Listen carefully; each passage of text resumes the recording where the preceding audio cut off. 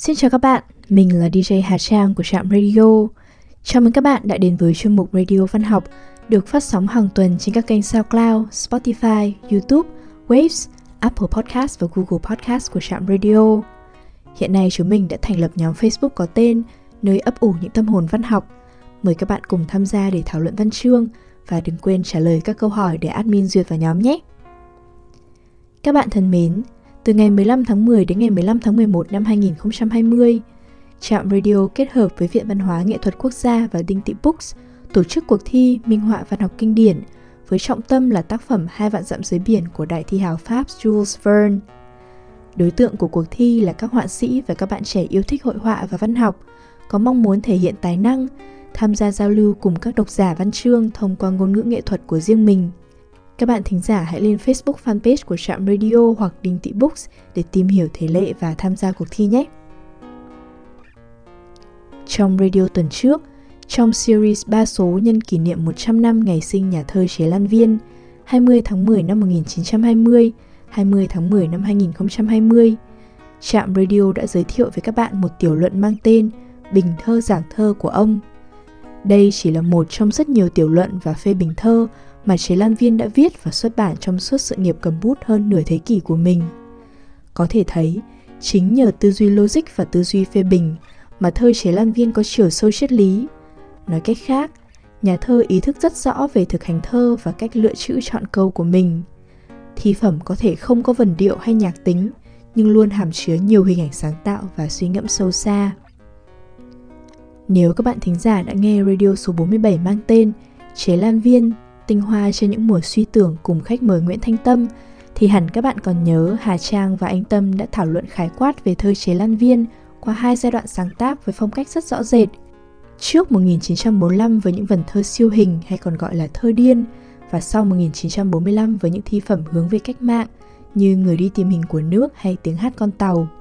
Tuy vậy, từ những bài thơ đầu tiên viết năm 12-13 tuổi đến Điêu tàn xuất bản năm 17 tuổi và đến những vần thơ cuối đời, Chế Lan Viên không đóng khung mình trong 2 phong cách và nội dung thơ kể trên.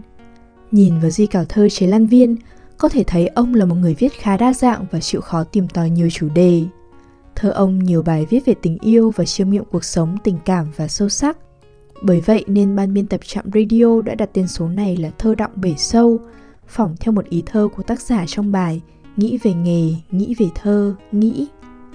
Vâng, trong Trạm Radio số 132 ngày hôm nay, xin giới thiệu với các bạn 12 bài thơ nằm trong di cảo thơ Chế Lan Viên.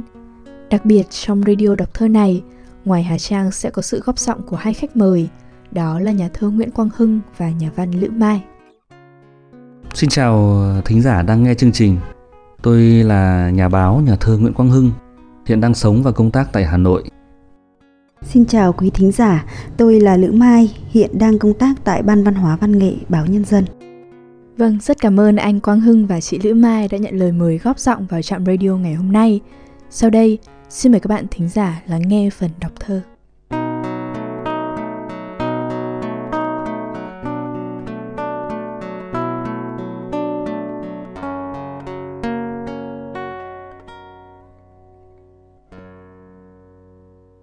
Sắc mai cười. Mùa xuân không trôi tuột, nhờ một sắc mai cười. Những tấm lòng đơn lẻ, hoa đến buộc thành đôi.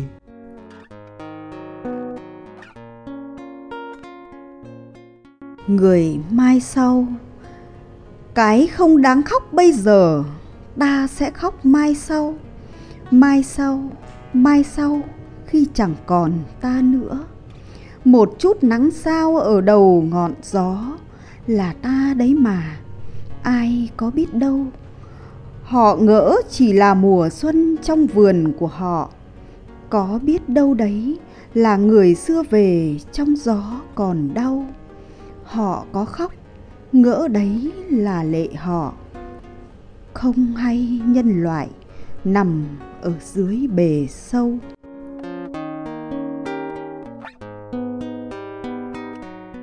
Chẳng ít chẳng nhiều, trời hiu hiu mà lòng cũng hiu hiu, thiếu một cánh chim cho ngày bớt vắng.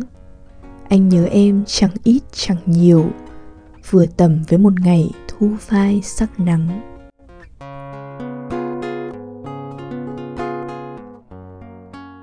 Sao rơi. Không ai biết được tên những vì sao rơi suốt một đêm dài không ngủ. Tôi yêu những ngôi sao có tên sao hay có tên người, nhưng tôi cũng yêu những vì sao vô danh muôn thuở. Suốt một đêm dài chỉ có rơi, rơi.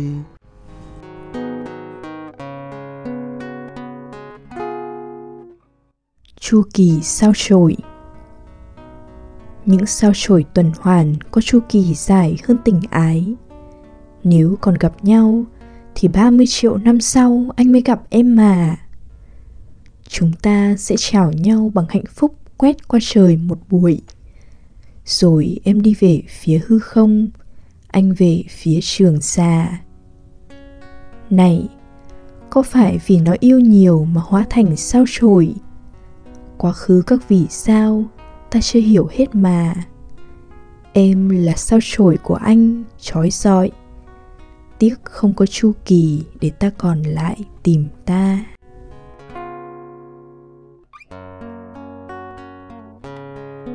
Gió lật lá sen hồ, gió thổi lá sen hồ lật lại phía bên kia. Phía ấy gọi anh về, về đâu chưa biết nữa. Chỉ biết hồn anh lật lại cùng với gió, ở trong hồn ai đó ném thia lia. Phía bên này lá sen là cuộc đời quá cũ, danh vọng, giấy tờ, bàn tủ, hoan hô và chửi rủa. Thế mà lật lá sen hồ, bỗng chốc phía bên kia, bỗng chốc lá mùi hương ở bên kia lá, là ánh trăng ở trong tiếng gió, là thì thầm ánh sao khuya trong cỏ gọi anh đi.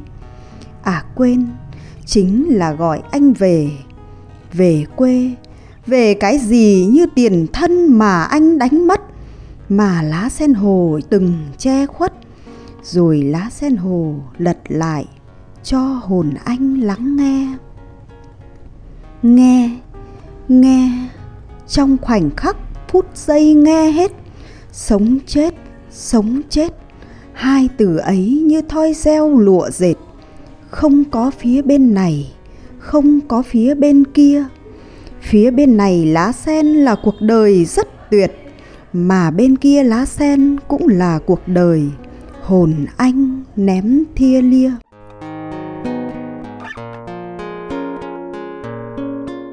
Tôi viết cho người. Tôi viết cho một người nào trong thế kỷ mai sau. Nhặt thơ tôi lên từ trong bờ bụi, phủi hết bao tầng mọt mối. Bỗng gặp tôi lòe chói ở đôi câu. Người kia phủi bụi thêm, đọc lại từ đầu. Bỗng chốc thương người xưa dưng giọt lệ. Tôi đã hóa bọ giòi run rế, hóa vô danh vô ảnh vô hình. Nghe tình thương bỗng lại sinh thành, trong khoảnh khắc lại là tôi khoảnh khắc. Nhớ lại câu thơ của mình quên tắp, nhớ lại cuộc đời đã ở trần gian. Một cuộc đời thôi mà biết mấy đa đoan, liền sợ hãi lại biến mình ra hạt bụi. Và lần này là không còn gì cứu nổi, tan thành hư không, và mong nó cũng quên mình.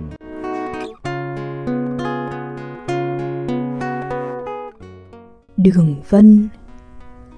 Cây chịu mất đi các mùa hoa trái bên ngoài, lấy một đường vân ở bên trong. Cái thời gian ngỡ mất đi, xoáy lại một vòng trong ruột gỗ. Là lịch sử biên niên như sử, ghi âm cả những ngày ta ngỡ vô công.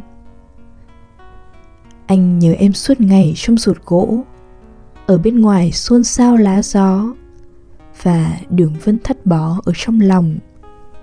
Khi em đi xa, cây đỏ một vòng. Năm anh vắng, thế là vòng khác nữa. Năm giặc giã lại là vòng vân lửa. Rồi những năm yêu, đường vân ứa nhựa nồng. Xoáy, xoáy, xoáy đường vân quặn thắt đến vô cùng. như có lúc ngỡ muốn bùng ra tất thảy. Ta thế đấy, nên đường vân thế đấy, nhưng đã thắt vào đâu dễ mở ra xong.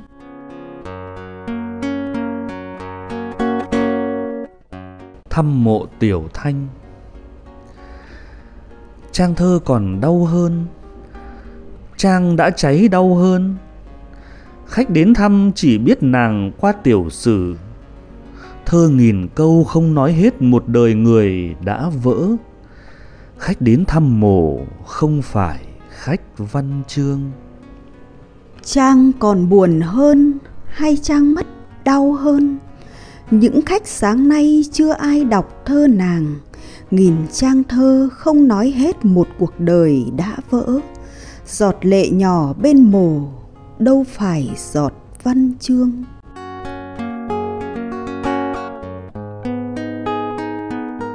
Từ thế chi ca.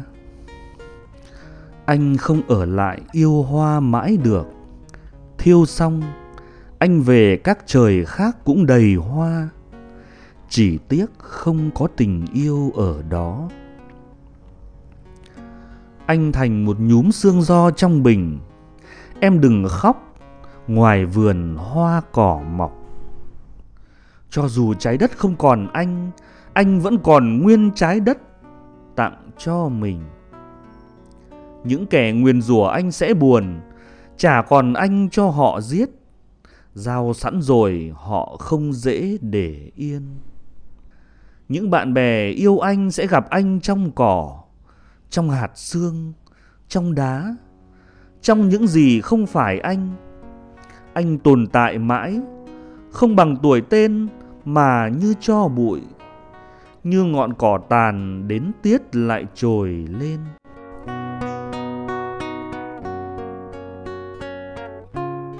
Trèo tiễn biệt. Có lẽ ta từng ly biệt nhau, tự thời xưa xửa, trái tim đau vẫn chưa lành hẳn. Nay em hát, bèo dạt mây trôi, nước quá cầu. Người xưa ra trận có như mình, có hát trèo trăng buổi tiễn hành. Trời xanh hẳn cũng xanh như vậy, con đường chia biệt tận cùng xanh.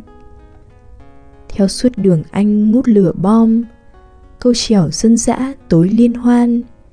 Em xoay tà áo là chia khuất, xanh phách chào anh nhịp đổ dồn.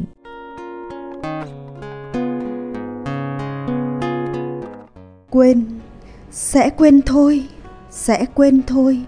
Dù hứa nhớ, hạnh phúc sẽ quên, đau khổ sẽ quên. Mà chả cần uống nước sông mê bến lú, chả cần động đất băng hà hay chấn thương đỉnh sọ, chả cần ăn cháo bà tiên hay quỷ dữ, chỉ cần uống nước thời gian. Hàng ngày hàng bữa rồi chúng ta quên, quên là thạch nhũ, cứ nhỏ từng giọt từng ngày thế đó.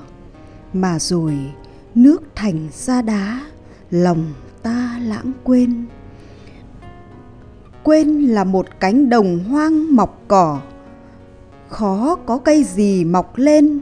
Đừng khổ trước cái điều ngày mai không ai khổ cả. Vết nhức buốt sẽ thành sẹo nhỏ, cái rằm hạnh phúc rút ra cũng không thành giỏi bỏ, chỉ thành vết sẹo lãng quên rúm gió. Không ai thèm ngó vì rồi ta quên. Cái hôn yêu lửa nồng sẽ là đất thó, con sông lũ lụt yêu đương sẽ cạn dòng chơ sỏi đá. Người ta quên. Không quên, cho nên nàng Tô Thị mới không làm người mà hóa đá. Không quên nên bà mẹ bạc đầu tóc phơ trắng xóa. Không quên nên rừng đánh mất mùi hương, thổi hoài ngọn gió. Không quên nên mùa thu hóa thành con dế nhỏ, rì rầm trong cỏ đêm đêm. Còn đã làm người thì anh sẽ quên, biết rằng quên nên họ làm thơ chép sử. Cho nên họ giữ cho tàn, bỏ quên ngọn lửa. Họ khắc đuổi tên gửi cho vỏ cây thân gỗ, để rồi nguôi quên.